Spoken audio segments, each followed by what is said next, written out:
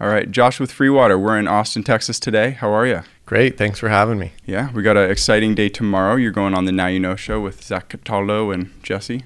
Mm-hmm. Also Cataldo? I guess so. We did just say their father and son. Yeah, we were talking about a little preamble, but we saw the city today, and we're here because your company, Free Water, is based here. Yeah. We are the world's first free beverage company, and our water is free because the packaging is the ad space. We do paper cartons and aluminum bottles. It works because the price of advertising has outpaced consumables such as groceries. So almost more than free water, free liquids, you're the first negatively priced company? Yeah, it's a mouthful, but the most unique factor about our company is these are negatively priced consumer goods to the consumer because it's free, and we also donate to charity, and we still make money. So today this is 110, 115% off. But as we build out our future infrastructure of free vending machines, distribution points, and micro factories, it will get as low as negative 150% off, but still extremely profitable. Like put into like regular person terms, this is brand new to think about. What does 150% off mean? Free plus 50% additional they donate to 50%? The consumer and to charity. Yeah. And so ultimately we pay you to eat free food. Cool. Today we pay you with a charitable donation. In the future, it will also include direct payment. And that works for ads for at least water. And like, okay, if I were to go into one day, because you have free taxis, so many free ideas. I go into a restaurant and they pay me, but is there advertising on my plates? How would this all come together? Okay, so there's I've created about 20 different ways to make all these things free. And today we use the most condensed and simplest versions of that. And so the first category of free we call BVRE, below the value of the real estate, which means you transform a product's packaging into ad space or some form of real estate. It covers the cost of the manufacturing, distribution, our donation to charity, the salesperson's commission, and our profit. And that we call BVRE, below the value of real estate. And that works for water, soda, beer, cannabis, fruits, vegetables, toiletries, household cleaning items such as Windex. Vegetables? Like, so the little sticker on there? Or, I mean...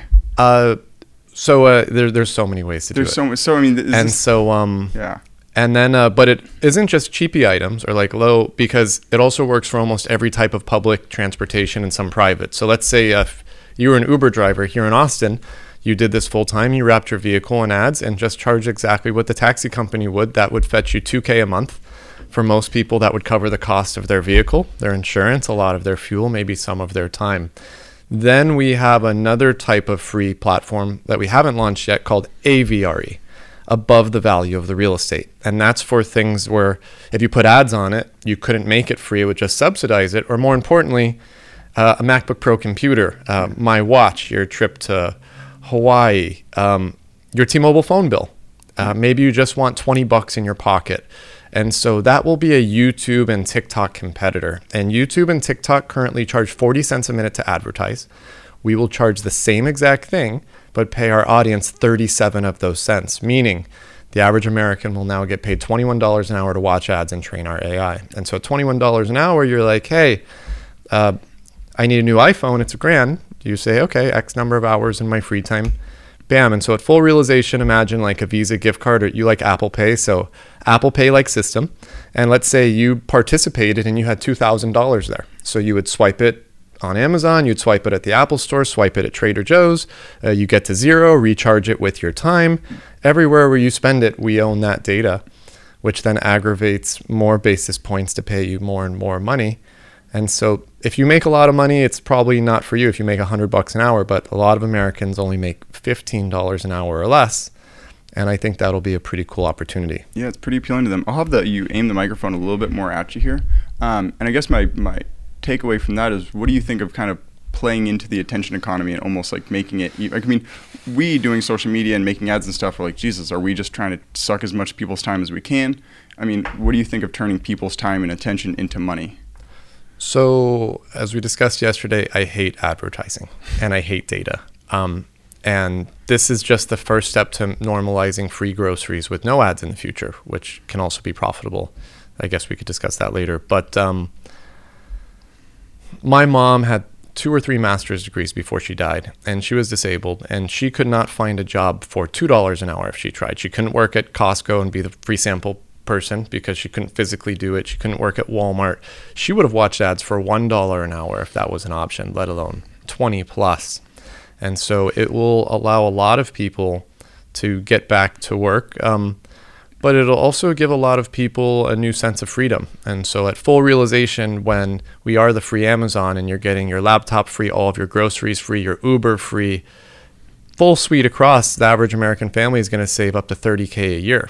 And so a lot of people might do things differently if their life was $30,000 less expensive. Maybe you take a career you like better. Yeah. And you say less expensive and you say free, but once you kind of put it in this term, and this isn't to like, try to poke holes or anything, but it brings me to an interesting place of like, but that's a lot of time that would take to accrue to buy a MacBook or something from watching it. Like the good thing is for the advertisers, they know that people have money because they're getting paid to watch your ad. Well, again, a lot of people don't make $21 an hour. And so it won't be for everybody. But it brings up an interesting question. I know you guys are a big fan of like automation tech. What are we going to do when self-driving cars and robots have taken all the jobs? We live in the United States. I do not see the US government giving anybody universal basic income. So free products that donate to charity or free products that pay you to consume them will probably be very important. You've heard that whole anti-automation taking all the jobs away thing. I think Naval says it. Who I'm a big fan of, but he's like, there isn't the same number of jobs that we've been divvying up forever. Like the cavemans were like, oh, as soon as we figured out irrigation, it's not like, oh, those people can't carry water, they're out of a job. It's like we just kind of keep automating away common like things where people don't get to be creative. It's like it's a good thing to automate more and more of society away. It's not necessarily an issue. Honestly, having a way for people to make money just by watching stuff seems very utopian. How like, do you have any sort of time span when this can become real? Because you're getting ready to raise money, IPO. So the cool thing is what bridges the gap between the BVRE, these sort of products, and the AVRE are our first line of future free vending machines. So free vending machine version 1.0, you'll download the FreeWater app and you'll watch 3 ads like YouTube. Maybe you watch it, maybe you don't, just like YouTube. And you get a digital token and then you will just shop at the vending machine like Apple Pay, boop, and out comes your free snack or beverage. Wow. And so watching those ads to get that digital asset, that actually is the main way how you make everything else free. Will it be like the iPhone tracks if you are actually looking at the screen or not, or does not care? You could do anything, but like first version, bare bones, it's not going to have anything cool like that. Cool. That was one of those, a band on Spotify told they put out an album with nothing whatsoever, playing no music, and they had all their fans just listen to it when they slept on repeat. And Spotify paid them so much money that they actually banned that from happening. Because if someone could just do that or just like start playing it overnight, they can leave their phone. It's tricky. Like you got to know, like as soon as you start implementing something to 300 million people game systems, especially when money is. It's not really worried about people gaming the system, because if you really wanted to create things so they couldn't game it, it's really easy. We don't have to invent that technology. It already exists. Like Tesla cars, full self-driving, they know when you're not watching the road. Yeah. So that's what I hate about this sort of thing I created, the potential big brotherness. But if you wanted to, you could. Because you're not a big tech guy at all. I mean, if you want to tell your backstory briefly, I don't know, I haven't seen too many of your news appearances, but it seems a lot of people probably like, how is it free? What are you talking about? So I want to get like a little bit more backstory and future ideas, how you got to free. You told Kenzie and I yesterday. I'll pretend like I don't know it. Yeah. I used to be a personal trainer, and I owned a gym for athletes in Los Angeles, and some of those athletes were big-time professionals. And I was really tired of training them. I was in my mid-20s. I did not feel like I was done pushing myself, and so I sold that business. I bought a 1985 Toyota RV, and I traveled around America for roughly a year and a half, and eventually ran out of gas money, went to South America for a while. And then I wanted to get paid to take people on adventures. I wanted to keep the vacation party going. I wanted to be like a Bear Grylls. And I was like, how the fuck am I going to be a Bear Grylls? I don't know anything about any of that stuff. And so I enlisted in the Army to go from civilian to Green Beret. It was the hardest job that I could sign up for in the military, because it was the medic one I was looking for was like 3 years of job training. And then I fractured my back and neck at airborne school, pushed through that injury, and then broke my leg at the beginning of the Special Forces training course. Went in for my broken leg. They're like, is anything else wrong with you? I'm like, can you please check out my back and neck? And they're just like, okay, you're fucked. you Still can't do today? this anymore. Yeah. Healed? Oh no, that always hurts. Brutal. And That's how Jimi Hendrix got out of the military. Is he broke his ankle with parachute training or something. It happens. I mean, if you jump out of a plane, eventually you got to hit the ground. Yeah. And if you're like me, it's a hard landing. There's something called PLF, parachute landing fall. You're supposed to softly do this little tuck and roll thing, and I pretty much belly flopped every time. Oh, right. And so when I got out of the military, I tried to go back to managing my old gym business that I had gotten rid of. I just didn't have the love for it, so I sold everything to do a trip around the world. And my goal was 100 countries in 4 years. And on that trip around the world, I learned a lot, but I realized I hate taxi drivers because it doesn't matter what country you're in. As soon as they realize you're not from around there, they always screw you over on the meter. So Uber was a new thing internationally at that time. I was taking Uber whenever I could. But when you're in like the Middle East or in Africa or wherever, and you're taking like the imitation Uber, it seemed worse than just the taxis. Final straw, I was on my way to Sziget, which is the biggest music festival in Hungary. Like 500,000 people were going that year. And my Uber driver pulled over, put a knife to my throat, and tried to rob me. Tried? I got out of it. Just basically talked a lot of shit to him, and he let me go. I was like, what are you going to do? I used the Uber app. Mm-hmm. You're on the app. You're going to hurt me. You're going to go to jail. And he just let me go. That's a lot of shit. That's rationalizing. I mean, that's like the short version. Okay. And so I walked the last like couple miles to the music festival, and I was so mad. I was just like, I don't know how I'm going to do it. Fuck Uber, fuck taxis. I'm going to put them all out of business by opening the world's first free taxi service called Free Taxi. Elon Musk will create autonomous vehicles for me. I'll utilize that to make transportation free. So I was traveling the world. I was doing that for 2 or 3 hours a day, just kind of figuring that out. So this all started with revenge. It did. It started with revenge against taxis and Ubers. Specifically one taxi driver. Well, there was other stories too. I'll ruin the entire ecosystem around how you make your living. And so, yeah, I was furious. And Don't cross you. And then like a few weeks later, I actually created processes that would make transport free. And then I realized that's not good enough, because then Uber could just copy in a second, Toyota could. And then at the time, not knowing what I know now, I just knew vaguely that none of these companies run very lean. And so I was like, I got to figure out a way to go negative. I got to figure out a way to make this so profitable and efficient that I could pay the passenger to take a ride in a free vehicle. A couple months later, I'd solved that too. Then I was randomly in Italy. In the first 5 minutes, I was really moved by the story of these 2 Nigerian refugees. And I felt really guilty for being on this trip around the world. I was like, I'm going to cancel this trip around the world and volunteer. Went to Eastern Europe, made a nonprofit called Save the Refugees. That's how I met my wife while volunteering. She was a volunteer too. And we helped more than 10,000 people in about 18 months. And speaking to everyone we could, we realized 80% of them left their country because the United States bombed their house to the ground. And then 20% because they didn't have water or food. And that made me feel really good about the taxi project, because it's like, if I'm paying people to take a ride in an electric car, maybe that could prevent wars. A lot of our wars are over oil. But speaking to these refugees, I was like, wow, food, water, and medicine is a big deal. I'm just going to do that later. Then my wife and I got married, kind of stopped working on the project. We were semi-retired, living on the beach in Montenegro. And one day I was like, I'm going to have a beer and see if I could just kind of refine everything a lot better. And then a few hours later, I realized I can make everything that's currently sold at a Costco, not just free, but negatively priced. Computers, cars, Ubers, clothing, pizza, your Costco membership, whatever. And so Ivana, my wife, was really understanding. We moved from the beach back to her country in Belgrade, Serbia. I taught myself a lot of stuff about software. I mean, I didn't even know how to type at the time, so I was starting at zero. Yeah. And then eventually, when I felt ready,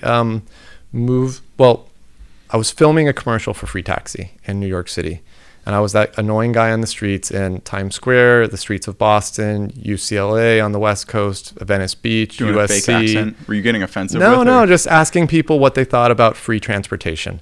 And the camera guy needed some water, so I go into a 7-Eleven in New York City. And then there I see some boxes of boxed water is better. Have you ever had boxed water is better? They have a really ugly logo. It's like just says boxed water is better, all huge. I was staring at the box. I was remembering all those refugees telling me they didn't have food or water.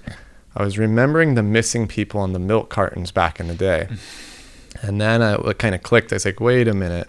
We've always had the ability to print photogenic imaging on packaging, even like 40 years ago. Has to be better now.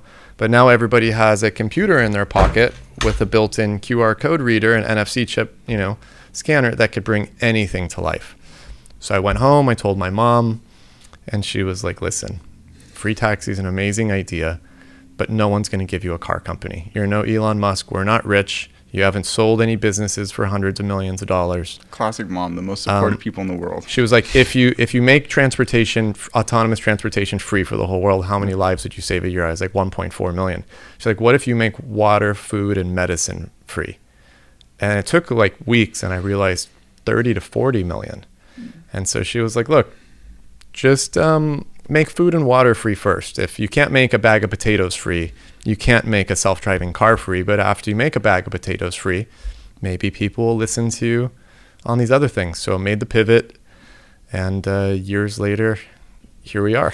Yeah. Is there anything you can't make free? Like free Bitcoin wouldn't make sense. You watch ads and you get paid in Satoshis or something? Or like, no, that's easy. I mean, instead of cash, you would just get paid in Bitcoin. So what you couldn't make free is anything that you couldn't finance within a $40,000 a year salary. And so if you were using our future platform on the AVRE at $21 an hour full-time, just 40 hours a week, you would make 40 grand a year. So in some states, you could finance a home. In some places, you could obviously finance maybe a used Ferrari, but $1 million Bugatti is not going to happen. Mm-hmm. Everything else that, is within that 40K a year, you could totally do it. Yeah, we kind of got into this conversation yesterday about the socialism, capitalism fall, and then you said the gig economy fall on the spectrum.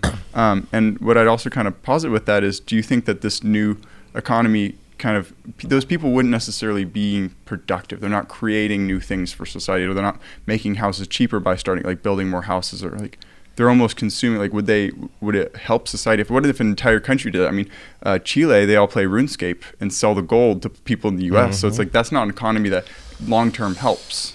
But do you think it's like a bridge gap to help people in the meantime? So a lot of people don't understand that capitalism and the sharing economy are two different systems. Uber and Airbnb is in the sharing economy, gig economy, whatever you want to call it. By definition, it's not capitalism. It's their close cousin, but it is not the same. By 2050, the sharing economy is already on pace to pass capitalism. And so typically, if a capitalistic company and a sharing company do battle, sharing economy wins, like hotels versus Airbnb. That hotel room at Hilton could be listed on Airbnb, so it could be listed on the platform, but it's not vice versa, or Uber versus the taxis, but if you could choose between the free Uber and the one that you have to pay for, as long as quality is there, the same, you're going to go with the free one most likely. And then if you could choose between the free Uber that's going to pay you to take a ride, so the negatively priced Uber, versus the free one, I'm going to go with the negative one. And so if you think about it, capitalism, sharing economy, free economy, like zero, negative, we're actually 3 steps ahead of capitalism. And every one of these steps has technical advantages that you can't do in the one before it. And so there's a whole new set of rules that apply to negatively priced goods, and you can't do it if something costs money. And so it's a huge advantage, which we'll be utilizing. And it obviously comes with its own troubles in the sense that no one else has done it yet. Is there a reason? Have you looked around and been why haven't all these other? I mean, you mentioned yesterday Facebook and Google have done the middle ground. I mean, technically Facebook is negatively priced. It's free. Mm-hmm. They'll suck all of your data and whatnot, but they donate so little money to charity that people don't look at as negatively priced. Versus same thing with Google. But now there's an app, or there's a search engine from Germany called Ecosia. It's a Google competitor. I wouldn't call them a competitor. I never typically find what I'm looking for there. But it's free. It's a search engine. But I think 70 or 80% of their revenue goes towards planting trees. So when I think of them, I'm like, okay, that's negative 170% off. It's negative. You look at it, it's a negative. And so with video games too, at first you had to pay to play video games. Then they were free. Now you could get paid to play video games. So in the software world, they've been going negative for a while. It just hasn't hit the physical world yet. And so people ask all the time, like, why hasn't Coca-Cola done this? Yeah. And what I tell them is it's really counterintuitive, because when you make a company, people tend to use their real estate to market themselves. But it's odd to think if you help your biggest competitor, you make more money. So if you ask Coca-Cola, would you let Pepsi advertise on the can? They'd probably say, fuck no. But they would 100% their revenue. So what's wrong with that? And then also Coca-Cola's had their logo on the can for 130 years. Yeah. They're going to be really insecure about taking the logo off the can. Yeah. Especially if Pepsi's paying for it, and then they use that extra revenue to put their logo on the Pepsi can. That'd be really confusing. I'm not saying that you have to take it all the way off. Like, you could have a border, or you could have this area over here, but like, do you really, I haven't had a Coke in a long time, but do you really need it to say Coke on the can to know what a Coca-Cola tastes like? Do you need it to say McDonald's on the wrapper to know what a Big Mac tastes like? A lot of these products, if competitors were allowed to buy it, it would be a confusing world. Imagine you go to the store and it says Coca-Cola really small, Pepsi really big. You look on the next shelf, Pepsi really small, Coca-Cola really big. But that's the beauty with this new marketplace, is by helping your biggest competitor, that's the fastest way to scale. And so it's a different, a lot of people in capitalism would say they wouldn't piss on their competitor if they're on fire to help them. And so it's a little bit different. And so as we mentioned last night, like, if you think about like the number line from high school, you've got -10, 0, +10. Socialism, capitalism, the sharing economy all represents products that cost money. A loaf of bread's $1, $3, $5. Whether it's in socialism, it costs money, sharing economy, capitalism, it costs money. But anything from -1 penny over here, it's a completely different set of rules and a different mindset, because if you want to make a negatively priced product that's profitable, whether you're solely software like Ecosia or not, you got to look at your business model in the mirror and be like, how the fuck am I going to make money distributing a negatively priced product or service? And you're like, well, to start, I'm going to get rid of everything that doesn't need to be there. And so you start throwing shit away. And then you realize, like, why was this there to begin with? I still don't know. And eventually you get it down to the bare bones. And you're like, okay, well, it's efficient now. It's not profitable. But then you bring revenue streams out of left field, like advertising, commission, subscription, whatever. And then now all of a sudden you can make, in many cases, more money in this negative world than you could selling it. And other opportunities like new ways to manufacture and distribute come up. Yeah. Do you get a lot of very ignorant people say, like, if it's not socialism or capitalism, it's free? Is that communism? Like, do you get... People call me a communist all the time. And a lot of Gen Z love communism in their own way. So you play it up to some people? I explain it's different. We call this the giving economy. We've coined that, the giving economy. So you've got socialism, capitalism, sharing economy, free economy, like exactly zero. Giving economy, I make money in the negatively priced zone. But then there's one more beyond that, we call everybody's economy, which means you make money in the negatively priced zone without advertising and data. And so that's where we will take it. And so really, I would call this less than version 1.0. I would call this version 0.001. Wow. And the whole giving economy is based on the book, The Giving Tree? That's like the Bible of that? No. I mean, you are giving stuff away. Yeah. So it's different. I guess, so maybe I have a misconstrued understanding of like what socialism, capitalism, communism, and like capitalism would be like, dollar is a voucher of your time and energy. You did something for society, you worked 8 hours, you get it, that you get to spend on something else that other people work for. It's like a use of that. So it still seems like the negatively priced in the United States capitalism. We say we don't have a lot of socialism, but a lot of the best jobs that have pensions and health benefits are all socialized, like police, firemen, politicians, they're all very socialized. Those are the best jobs? I mean, well, in terms of like getting benefits and pensions, and you don't find many jobs with pensions nowadays. But then you have the sharing economy, the Ubers, Airbnbs, and you have capitalism, the Walmarts, the Arcimotos, so you do get that nice blend here. If you ask someone who doesn't look at the economic definition of these systems, they would basically define capitalism as one person or one company getting rich off of a whole bunch of other people having to stay poor. Then you have the economic definitions, which are different. And so it really depends on which, I guess, playbook you go for. Yeah, it's a good way to put it. everything to the right side of zero that costs money, they all have one thing in common, whether it's socialism, capital, or the sharing economy. They have an extremely low level of efficiency. Extremely low. I'm curious how many people at your company. First, I would like to say, like, to the, I guess, retort against the people who are like, oh, capitalism is bad because it's one person or company getting rich. Like, the person in your company who learns how to build a ton of houses is doing them at scale, which means it's for a much lower cost, allowing people, average people, to buy houses for cheaper than if no one was doing, or is government subsidized where they jack up the price a crazy amount. Like, capitalism can, like, the more it's a positive sum game rather than a zero sum. They say in capitalism it's a zero sum game. One winner, one winner, one loser. They also say in capitalism we vote with our dollars. Have you ever heard that? Yeah. I learned that in elementary school like a long time ago. But it's not true, because the only way you'd have an honest vote is if you had a lot of money. And so that, I guess that kind of segues into these new data points. And so free and negatively priced goods create something that we call honest data.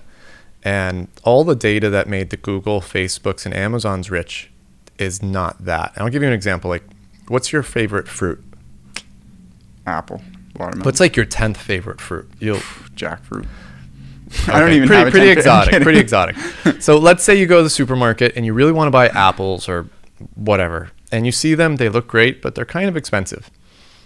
Then you go and you look and you see kiwis, jackfruit. Jackfruit's probably pretty expensive, but you see something that's cheap and it looks good. You're like, oh, I really want that, but it's too expensive. This one's more in line with my budget. I'll get this bushel of bananas. And then you scan it, boop, and then that data is collected, monetized, and sold.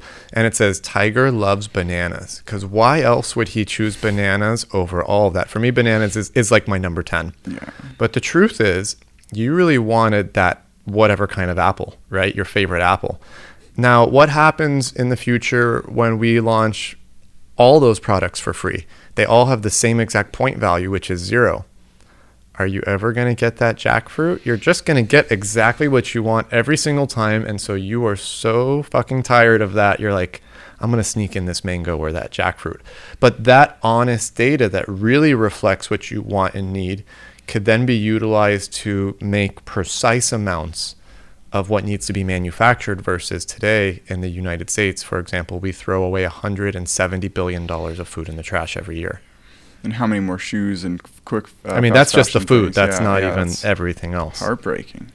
And so we call that honest data. So BVRE, the free products with the ads on it, will produce that honest data. Then with the AVRE, if you're at $20 an hour, $21 an hour, if you're participating your time, that's like beyond honest data. And so like maybe you really want to buy that new iPhone, but you can't afford it. So then you go with a cheaper Samsung. Maybe you can't afford that one. So maybe you go with the Motorola or the whatever, right? And so maybe you had $300. So you go and spend your time collecting value. And now you go get that iPhone, next one, 14 Pro Max. You literally did the work to get that new phone. That is beyond honest data, right? Because you actually put in the time to go get that. Do you watch ads? Kenzie and I, ever since we became ad people, I screen record probably half or more of the ads I see. Every car company ad, I screen record it, put it in a folder. I mean, you do the marketing for Arcimoto, so you probably should. You guys like ads more than most people. 90% of people go with free YouTube and free Spotify, and 10% go for the paid for it. And so in the future, whether it's 5 years, 10 years, 20 years from now, we believe that supermarkets, fast food, everything across the board in the United States here will be 90% free, 10% as it is today. People are like, no, I'm not going to deal with the ads. I'm going to just pay for shit. And you'll see as the baby boomers also pass away. Pay for shit by watching the ads. No. Just system? Like, I'll use McDonald's as an example. 90% of people will go for the free McDonald's, and free McDonald's will make McDonald's a lot more money because there won't be speaking anymore. No placing orders, no payment. It's free. People will go through the drive-through that much faster. They'll be able to collect all these data points that they can't publicly solve today that are only solvable with free or negatively priced goods. And 10% will just do it as it is today, go pay for that Big Mac value meal. I'll say what you're saying is really hitting a nerve for me, and I'm sure Kenzie's off air. But because as we're making ads, we're like, all the data that we get is pretty much wrong, and then the way that they track it's even pretty much wrong, and it's like you don't know if they're actually like so many levels of it's like if I have an approximate thing and I multiply it by another approximate number, it's like what you have is literally worthless data because it's two approximations. So it is people. Yeah, I mean, so free vending machine 1.0, we already kind of discussed that. Let's talk about free vending machine version 10.0. When there's a free vending machine on every corner in America, what we're going to do is we're going to combine the vending machine with the label applicator and also printing machines for these sort of packages. And so let's say you, myself, and Kenzie are in streets of Austin, New York City, wherever. We take out the phone, we hit the free water app, we all order a free water. It will give us the reverse Uber experience, which means with Uber, the car comes to you and it's going to just say, walk around this corner to this vending machine.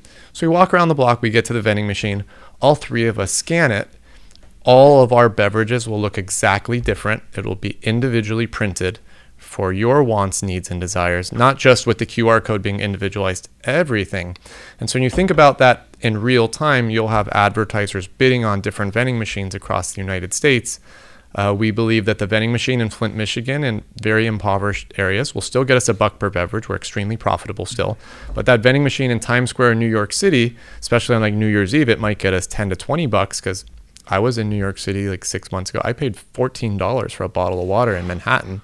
Wow. And so packs of cigarettes are that much at like $26 or whatever in New York City. So people will be bidding down that in real time. So similar to Facebook and Google ads, but different, because the main problem with Facebook and Google ads or Instagram ads, TikTok ads, they try to fit you in a box. And what I mean by that, you guys do a lot of marketing. So it'll say, do you want to sell a product? Do you want more followers? Do you want this? They give you like 4 choices. What happens if you don't want one of those 4 choices? There's not even a next option. And then you post an ad. It doesn't tell you if your ad sucks or not, because they just want to take your money. And so we're going to build a very sophisticated system that will eventually evolve to the point where it's like, I post a video and it's going to say, hey, guess what, Josh? We wouldn't recommend you post that video because it's not 4K, the composition sucks, there's no clear call to action in there. Like, what are you selling? What are you doing? There's no value proposition.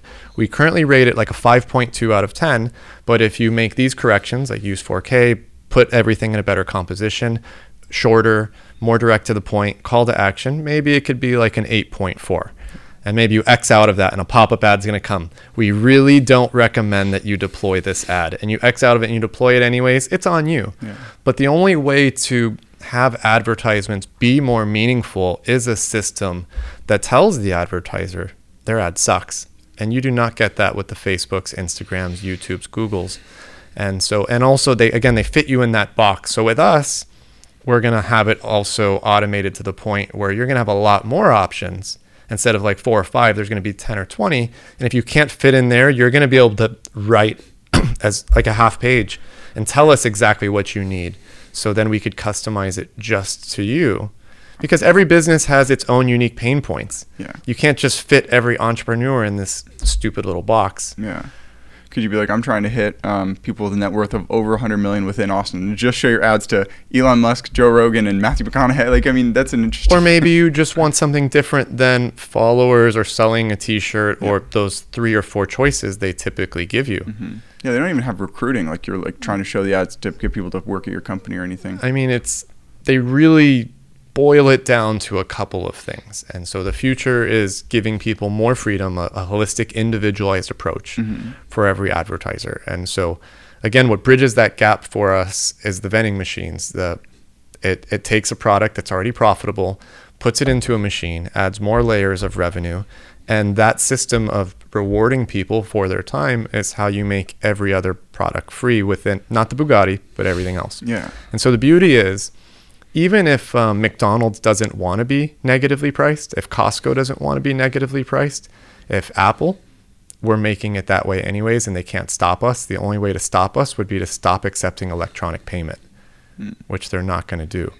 And so eventually they're going to get so pissed off, like, who's this company making our products free and making money off of us? We're going to have to go free ourselves. So it's kind of like, this is a big social experiment. I thought, how can you get the biggest companies to give money to charity they don't want to give? And what I realized is you have to have a better product that's negatively priced, because the only way to go negative is to pay you or pay charity. And so we're already 110, 115% off. When we build out these new infrastructures, then you're going to get free local delivery. And the final frontier is we're going to pay you to consume these. So we're like double dog daring anyone to try to compete with us, because we will always have the most negatively priced products. And now when you think about how disruptive that is, if you could choose, I mean, most people are going to go with the, so even if our margin is smaller on some products versus selling it, I'm always going to get the free mango that pays me to eat it versus the one that's going to cost me $3.99 a pound. As long as they're equal mangoes. Yeah. Your mom said, don't focus on free medicine, or like that was one of your things. And as we're getting into this, do you think, I recall last night you were a big fan of Europe and those places because they can't advertise pharmaceuticals. But if you can get medicine through this kind of free, negatively priced, is it a way? So if all these things, well, what I like about Europe is I like the colleges included, healthcare is included. That I like that. But in this country, we don't have free college. We don't have free healthcare. My mom's last words to the paramedics before she passed away was, please don't take me to the ER because I can't afford my hospital bills. And that really broke my heart because I already solved ways to make all these things free and negatively priced. That it really broke me down because I just didn't accomplish it fast enough. But imagine all the other people that face this every single day. And so my mom had really bad vision. At one point, she had to choose one eye over the other because insurance would not cover LASIK for both eyes. And Americans deal with that shit all the time. And so it's like, me, if I had to choose one eye over the other, I wouldn't mind participating at $21 an hour to see out of both eyes. Absolutely. I have a big question. I'm going to have to find the screenshot of the news article to read it, because I was always obviously very pro universal healthcare until I read just one thing that kind of threw a chink in that, and I would love to hear it kind of fixed. But while I kind of briefly, it should be from a couple of days ago, can you explain just how pharmaceutical companies would play into this, is in terms of, could you get your required like your insulin by watching ads, but can pharmaceutical companies advertise? What Apple will not tell you today is they're tracking everything you do through that Apple Watch. Apple knows that you have cancer before you'll ever find out that you have cancer. It's against the law. That's the final frontier with privacy on consumers, is the medical stuff, right? And so today, if you go to the hospital and they give you a pill or something, they can't collect any data, right? And so you pay for that medicine. If you're not hooked up to the machine in the ER, they're not collecting any data. They don't know how you're feeling. And so the future is to give them that direct feedback. I give you that drug, and now in the app, you are giving me direct feedback. Like, how do I feel? Am I mentally there? What else is going on in your life? Are you working out? Are you eating healthy? Like, how's your social life? How's your job? All the data that big pharma should get, they don't get. And we're so not that's good at self-assessing, though. But do you that's think we are? But you have to make it easy. Yeah. And so when a system that gives the pharmaceutical companies all the data that they don't have today is far more valuable than the drug itself, helps them to make better drugs, refine it. And so you will see it paired with the Apple Watch in the future. They're the equivalent, or wearables on your head, because everything's going smart glasses. So you'll get that vital connection. You'll get that app feedback. They'll get all that data that they can't get, and you will have for free pharmaceuticals. But that will be the last industry to go free that way. But you could also make it free in the AVRE platform. Just, I need $50 to buy this whatever drug, 2.5 hours of my time. With all that data, it'd be funny if it sensed like, this person's a hypochondriac, and like at one point it gives it, a placebo. It's like, that works really well. And it's like, it just actually gives people stuff with zero side effects, because all sugar fills for anything that isn't legitimately a problem. Like that could be really... It will make double blind tests that much, or triple blind tests that much stronger, because you need these extra data points that they're currently not collecting. All right, so you ready for this? I'm curious your thoughts. It seems pretty legitimate as much as I could look it up. So a news article. After assisted suicide was legalized in Canada, many severely ill patients have found themselves effectively forced into, quote unquote, voluntary euthanasia by healthcare costs, or even hospitals just refusing to treat them. Euthanasia is now the 6th leading cause of death in Canada. I was like, I don't really know how to fit that into my framework. I know in Switzerland you could pay to basically suicide yourself at the hospital. Switzerland's capitalist. Yeah, I mean, capital. They're capital socialism, which means it's capitalist, but certain things come included with your taxes. The thing that we pay more taxes here in America. Yeah. If you hear the politicians, they say we pay the least amount of taxes. But in those countries, when you buy a product, it's the out-the-door price. You don't pay tax on top of the products. You don't pay tax at the restaurants. You don't pay tax on these things. And so if you add up all the things that we do pay for in the U.S., taxes, plus school, plus health, I mean, we pay more in the end. I have some Canadian friends. They say they like the healthcare system better here because it takes them a long time to get the stuff done in Canada. I also had a late uncle who would disagree. I just think you should have both. Like, you should have the free option. It might take longer, but you should also have the option to pay. And that's how it is in Europe. If you want immediate gratification, you could go pay for that private doctor. Because that's what Canada doesn't have. Like, doctors can't accept personal payments. Is that No, correct? They have private doctors. They do. So Okay. if you don't want to use the government thing, you could pay. There's always that option in those countries. That's good to know. Yeah, it's just this interesting, like, the more I kind of start delving into it, because it's, like young people are big fans of communism. Obviously, that's probably not a great idea. But the more that people start to talk about, like, these just, like, name tag really sounds good, and then you delve into them, you're like, that's pretty tricky. I mean, either way you go, with a lot of big decisions, especially life or death, you're like, definition of communism means everyone gets a fair cut. And so true communism never happened because the pigs got greedy. And so there's always the politicians making more than everyone else. So what we consider to be communism in America is just a dictatorship. But whether it's capitalism, socialism, communism, a dictatorship is a dictatorship. I don't think that's good. But communism could never get a fair shot because it's a quality of outcome, not a quality of opportunity. If you hear a lot of blockchain people that are into it, they preach that a blockchain open source type of communism where everything was in an open source blockchain ledger, so fully transparent, could have a new opportunity to make it possible. I'm neutral to it. Be open to that, but without any sort of interaction, like with new technology allowing. It's pretty much like whoever's in charge says, "Oh, human nature, people get greedy." Kind of disallows that people from get ever greedy. happening. So I put that still in that positive. Like, I put it over here. It's extreme efficiency in the negative world, not extreme efficiency over here. Yeah. So how big's your crew right now? What is kind of coming down your pipeline in terms of funding, raising stuff? Because you're hyper efficient. You've grown quite a bit in 5 years, Well, it took me 2.5 years to invent everything. And then it took me another 1.5 years or so to bring it to market. Pandemic slowed things down. So in the last year, we've raised $275,000. Our current valuation is $10 million. We have 10 people on the team right now, but I'm also onboarding 3 new people this week.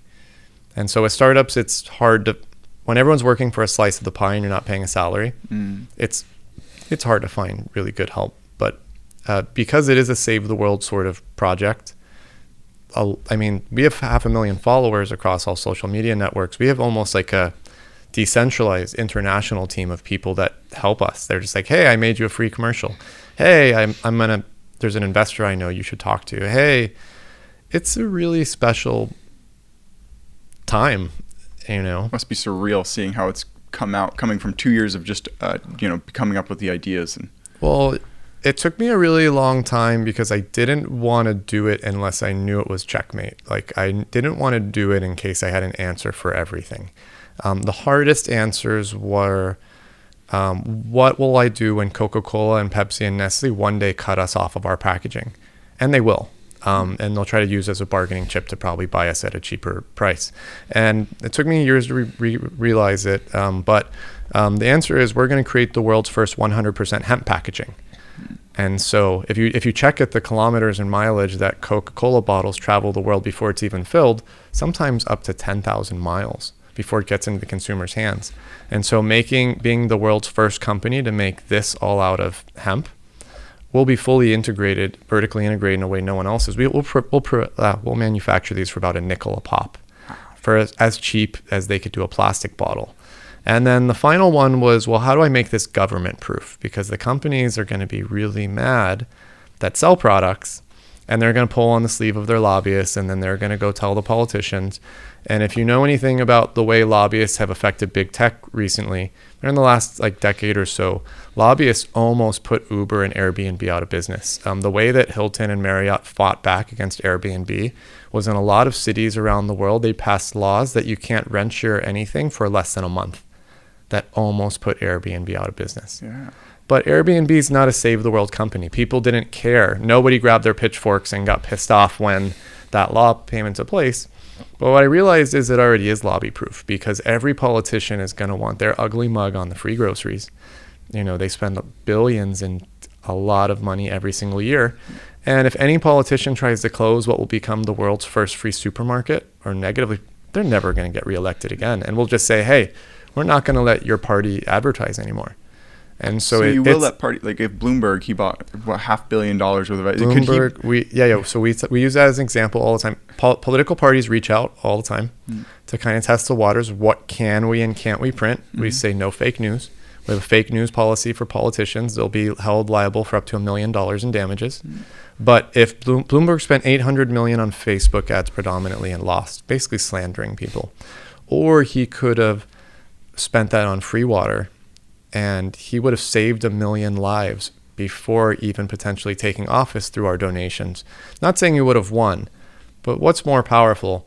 I'm going to slander you through Facebook ads, or look, I've already saved 1 million lives and I haven't even gotten started yet. Imagine what I'm going to do when I take office. Him, no brainer, slams button A. And then there's kind of like this underlying psychological thing. If an advertiser, whether it's a politician or Nike, gives you something for free, you're psychologically indebted to them for life. An example is like in the future when we have the free suite of groceries and you're having dinner with your family and all the food's free, the beverages are free. You're going to be like, holy shit, a decade ago, this meal would have cost us whatever. Who's responsible? And then you look and you're like, Nike. That's really cool of Nike. And then you go to buy a pair of tennis shoes like 2 months later. Are you going to get a pair of Adidas? I'm going to buy the pair of shoes of whatever brand took best care of me. And so that's why this is the best brand loyalty platform on earth. All the other advertising mediums, they attack you and they harass you into making a sale. Our audience comes to us. They ask us for a favor. Instead of annoying people, we make them happy. They're happy because they save money. They're happy that we won't use plastic. They're happy because every 150 waters we freely distribute saves a life. And from that happiness, you should be like Nike versus an annoying pop-up ad, an annoying YouTube commercial. I'm maybe watching like a basketball game, and always in the last 3 minutes or 10 minutes of every basketball game is 1 million commercials. I don't want that Nike commercial at the end of the basketball game, or that's an inconvenience. Yeah. I want them to make me happy, and that's us. It's a pretty good way of thinking about it. I mean, did you ever see yourself becoming essentially a modern day Mad Men, like the designer of the next generation of I mean, this is a new kind of advertising and a new kind of marketing, a new kind of... It's a new type of economy. Everything, yeah. It's a big high ideal thing. When I was young, like 13, I would have said yes, because so when I was a kid, we had a lemon tree in front of our house. I was that kid who always sold lemonade. And one day when I was 10, I thought, wonder what would happen if I have a sign that says free lemonade, because I wasn't selling much that day. And all of a sudden the cars were lining up around the block and I was running out of product and I didn't know. You actually did this? Yeah, I did this. This was when I was 10. And so didn't know what to do. I was a really spoiled middle class kid and I had an amazing baseball and basketball card and football card collection. So I ran into the house, grabbed all my cards, and when people came to get the free lemonade, I was like, here's a free lemonade, but you should check out all this shit I have for sale. And I made like $1,700 over the weekend. And then a few weeks later, I saw a show. Remember the Steve Urkel show? It's called Family Matters. It's an old show. But in that episode, Urkel invented a time machine and the neighbor stole it. And then he invested in Microsoft and Disney and became the richest person on earth. And I remember thinking, wow, I've got all this cash. And I just got this, my first Microsoft Windows computer with America Online version 1.0. Everyone in the world is going to want a computer. So I annoyed the hell out of my parents for 6 months until they let me invest that money into Microsoft. And that was in 1995. And so by the time I was in the 9th grade, it was worth roughly $37,000. Fast forward to today, now I have 27 years stock market experience. And so I always wanted to be that. Bill Gates was like my hero when I was a kid because he was that 14-year-old kid who ran Microsoft at 14. Then I had no like thoughts of ever wanting to do it. I just loved traveling and laying low. Only in this kind of save the world sort of me feeling very guilty to not pursue these things could I have taught myself the things that I had to learn and invent the things. Only in this like save millions of lives situation could I ever be here. It's pretty motivating. Are you good at shutting it off? Like, have you taken a vacation since you started this? Are you good at going to sleep? I mean, it's a lot at stake mentally. I have not been traveling very much, and no, I literally wake up. I don't even shower anymore. I take a bath instead of a shower so I could work from the phone. Because you can't work from your phone while taking a shower. Because of the button, you can't tap it? Because it's waterproof, right? I mean, I don't like getting my iPhone wet and covered in soap. Waterproof. I know it is, Okay. but then the case, I've got an OtterBox, the case gets like, and then they say it's waterproof, but when you get it in the speaker, it sounds funny until it dries out. Yeah. And so I usually wake up, go straight to work, and then I'll usually end the day between like midnight and 3 a.m, and then it just 7 days a week starts all over again. It's pretty wild. I mean, I'm in a similar position in terms of I work and like it's just always kind of part of what I'm doing is at least thinking about it. Even if I'm like at a grocery store, you're thinking about ads and like working and stuff. And I'm lucky in the sense that Kenzie and I work together, but it'd be really hard if we didn't because she's working her own thing. Because you have a lot to think about and talk about when you are thinking about a job all day. Like if she was continued down the nursing path and we'd see each other the end of the day, I'd be like want to talk about all these exciting parts of my day. She'd talk about hers. Have you found that like keep maintaining friends and like a relationship is like any more difficult when you have such a high, important kind of emotional task that you're trying to convey to the world? Since I went down this startup, I guess, path, now I have startup friends. And so they're all doing their own startups. They're all founders. They're all whatever. So it's different set of friends, different, I guess, people to talk to. Yeah. And are you friends with any of your startup friends from Silicon Valley? Because you were in Palo Alto for a couple months. I still maintain friendship with a lot of those people. So not like college friends or like high school friends? So people always ask, like at Capital Factory, the building we're in, and a lot of these places, they always ask for what advice I could give them. And the number one piece of advice I tell any founder who's in the idea phase still is get the fuck out of America. Go live on the beach in Thailand or live in some cheap country where you could extend your runway and not have any pressure on paying the bills and really map this out. When I was living in Eastern Europe, my rent was between $150 and $300 a month. Without it being so cheap, I couldn't have had a no pressure, just invent sort of mindset. I came to America too early. And so when you make mistakes in a cheap country, mistakes are very cheap. If you make a mistake in America, it's tens of thousands of dollars. So I did make some mistakes when I came, and it almost ruined me financially. Can you talk about any of them mistakes? Like just like, for example, editing a video in Eastern Europe, I could edit an amazing video for $200, and then I get to Silicon Valley, and the same style video is $5,000. To like pay someone to edit it? To pay someone to film, edit the whole, do some little bit of graphics or whatever, and then that video comes out and it sucks, and then it's like I just wasted $5,000, and so, but it was really important because when I had designed all this stuff, initially I designed it for Europe, which is a pedestrian society. And so all the business models were based around people walking past you and accessing the free thing. Then when I came to America, I was in Silicon Valley. At first I was living in a Google house and a Facebook house, and I was just bouncing around from house to house on Craigslist, slept in my car a lot. And I saw these people that only ordered food directly to their doorstep.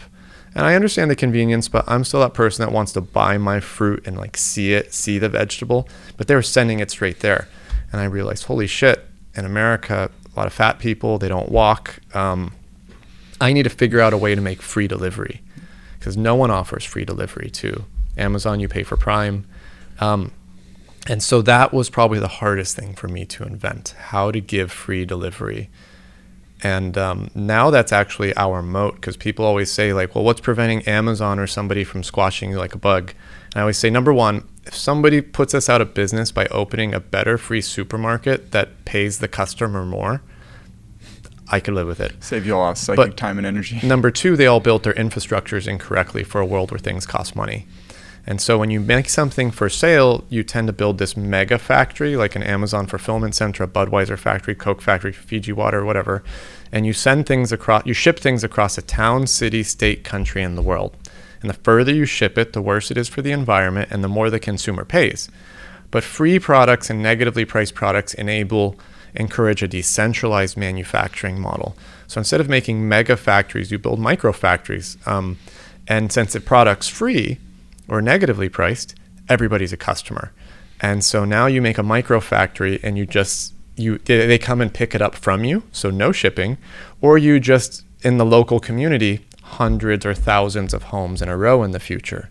So extreme efficiency. Amazon could not sell product to 10 houses in a row if their life depended on it, because they can't force you to buy something. Yeah. But the paper boy, the junk mail person, they go house to house to house to house. The trash collector goes house to house to house to house to house. And so in the future, this decentralized manufacturing model will allow us to deliver to one house after the other, and will enable us to offer free local delivery, but we save 800% of the current costs of last mile delivery. So us in the future giving people free delivery saves us money. If Amazon and Walmart or whoever doesn't build out this new infrastructure, they're just going to lose money trying to compete with us at free local delivery. So the beauty is it being open source and no one could patent it is I'm expecting them to build out this new infrastructure or they will go out of business, and that new infrastructure is extremely green.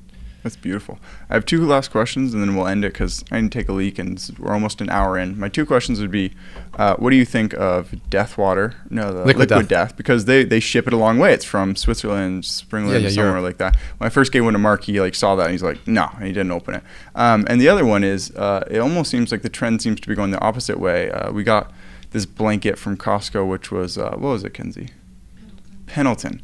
And it's this high-end brand. Everyone thinks it was super high-end because it's made this wool straight in Oregon, Native American pattern straight from the heritage and all that. And you look it up, and a couple of years ago, they sold it so they grow the wool in Oregon. They ship the wool to Chile or somewhere in South America. They put it together. They ship it back to Oregon. And I'm like, oh my, I'm to the point where we're like, okay, we're never going to ever support this company. This is horrendous. Okay, well, first Liquid Death. Yeah. Supposedly the rumor is that it was started as a joke. The founder just made a meme palette for like a birthday or something, and then people were like, this is awesome. So then he sold the rest of the palette, and they took that money and bought 2 pallets, and then sold that, bought 4. Now it's Liquid Death. They're brilliant at marketing. In terms of beverage companies, social media following in the United States, Red Bull's number 1 because they host all the extreme events. Then it's Liquid Death. We're number 3. And I believe we'll pass both of them in the next 36 months simply because our products are free. And we have ways to offer their products for free through the AVR process as we build that out. And we'll even have their products in our vending machines for free, whether they want them to be free or not. Now, them shipping it across the world, I really respect the brand in terms of marketing. They changed the game with the marketing and social media thing, hands down. But the future is free, and the future is local. And so I'll give you an example with a cup of coffee. Everyone's had Starbucks before.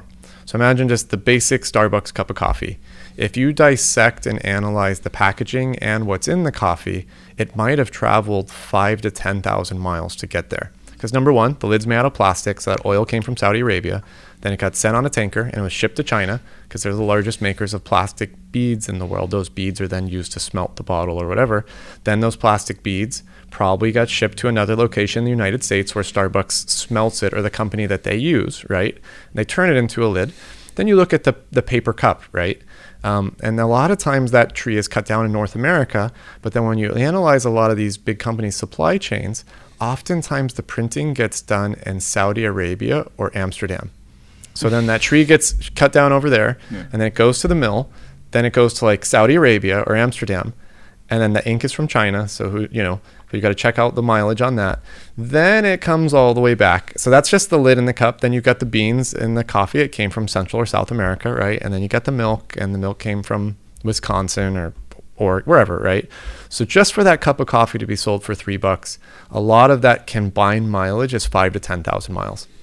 And that's why we're destroying the planet at such a fast rate, because that's everything in your local supermarket. And it's not necessary with 3D printing, with vertical indoor farming. You could do everything at location A in a single city. And so same thing with your box of cereal at the supermarket. So a lot of these products, the mileage is 10,000 miles to sell the product for $3. And so what does that tell me? That tells me being fully vertically integrated in the future, doing it in every single city in the world, decentralized model. If you were selling it, you could probably sell that same product for $1 and still have a higher margin. But now we're putting ads on it, and not just ads, but when you scan that QR code, you can make purchases. We'll be charging 2% for all purchases. So let's say you buy that Toyota Tundra or that Tesla right off the packaging. Wouldn't be Tesla because they famously don't advertise, but we'll charge 2% for that BMW off of the can that was already profitable, or that cereal box. And now we make $1,000 in commission off of a cereal box that was already profitable at the negatively priced zone. And so the future is free and negatively priced, but it's local, doing everything at location A. The manufacturing at location A, the give it away or pick it up at location A, and then no shipping versus that blanket you said circles the globe for no fucking reason. Or micro shipping, at least like pretty local.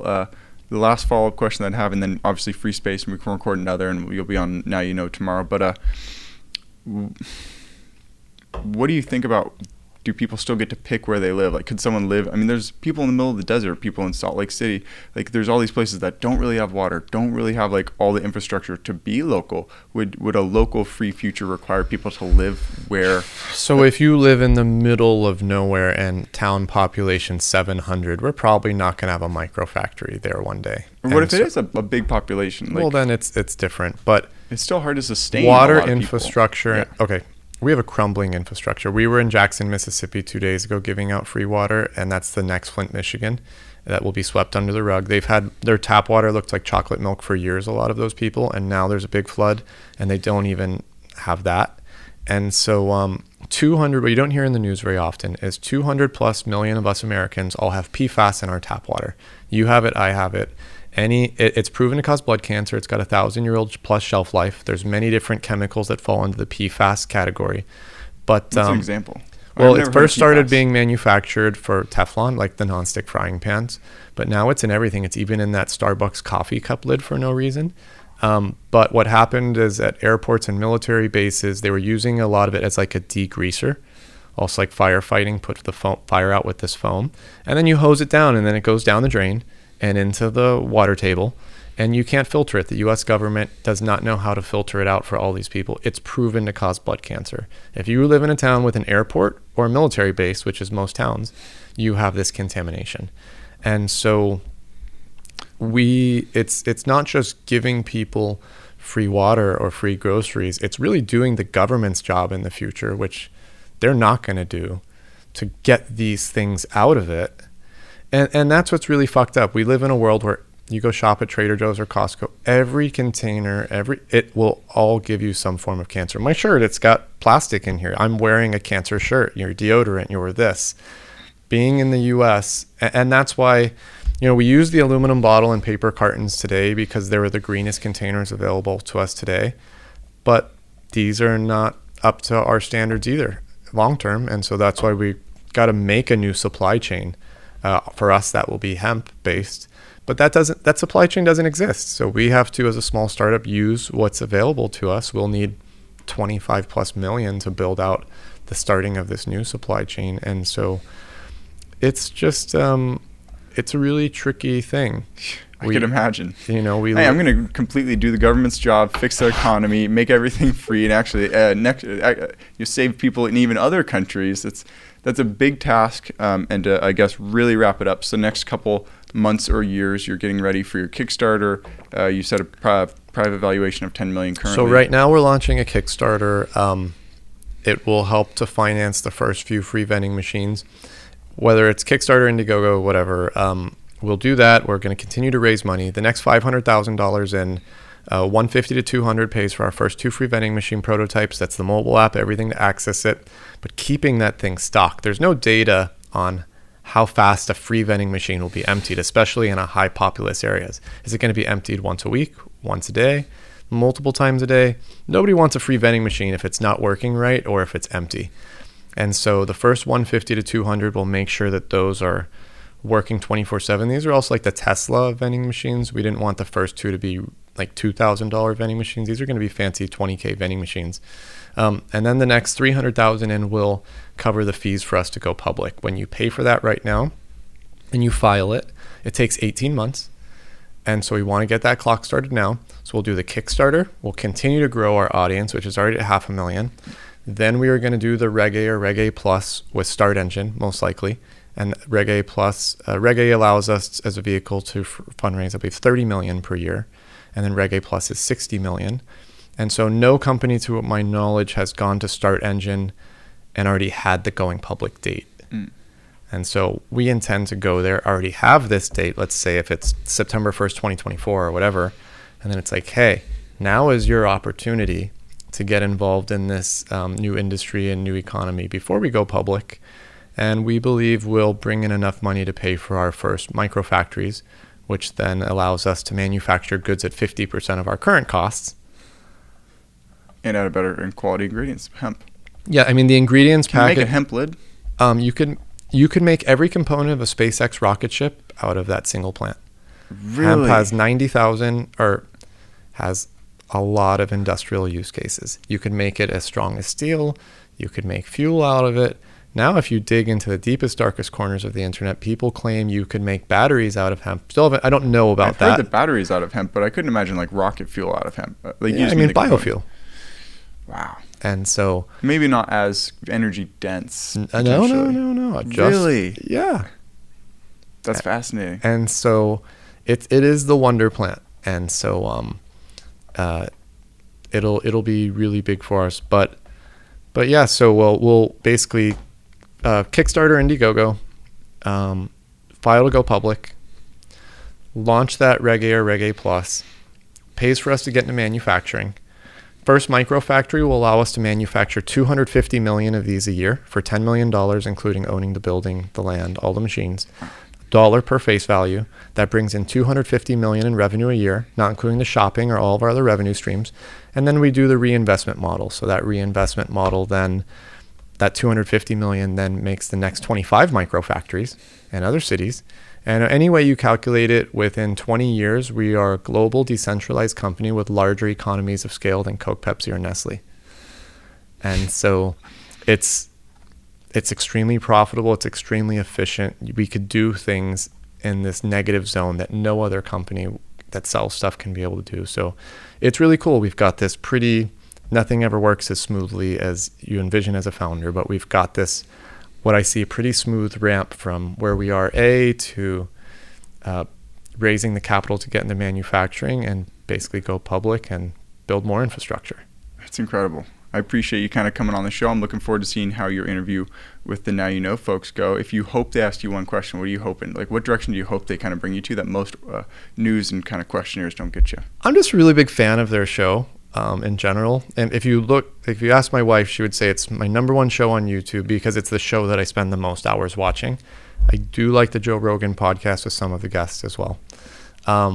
So what I like about them is they really dive into the weeds in tech, and they understand tech more than most. So I probably just shoot from the hip when I explain that our products are negatively priced and profitable. It's probably going to be like, wait, what? Yeah. And then Zach and Jesse will probably try to let me have it. My hope with that show is that they don't pull any punches. They try to poke as many holes in it as they can, so then I could kind of like walk them through everything step by step. And yeah, I really respect those guys, so I'm really interested to see what they think and what they ask, and we'll see. I love it. Beautiful city here, Austin, beautiful company. I cannot wait to see how the coming year, decade plus go. Thank you very much for your time, and yeah. My pleasure. Thanks for having me.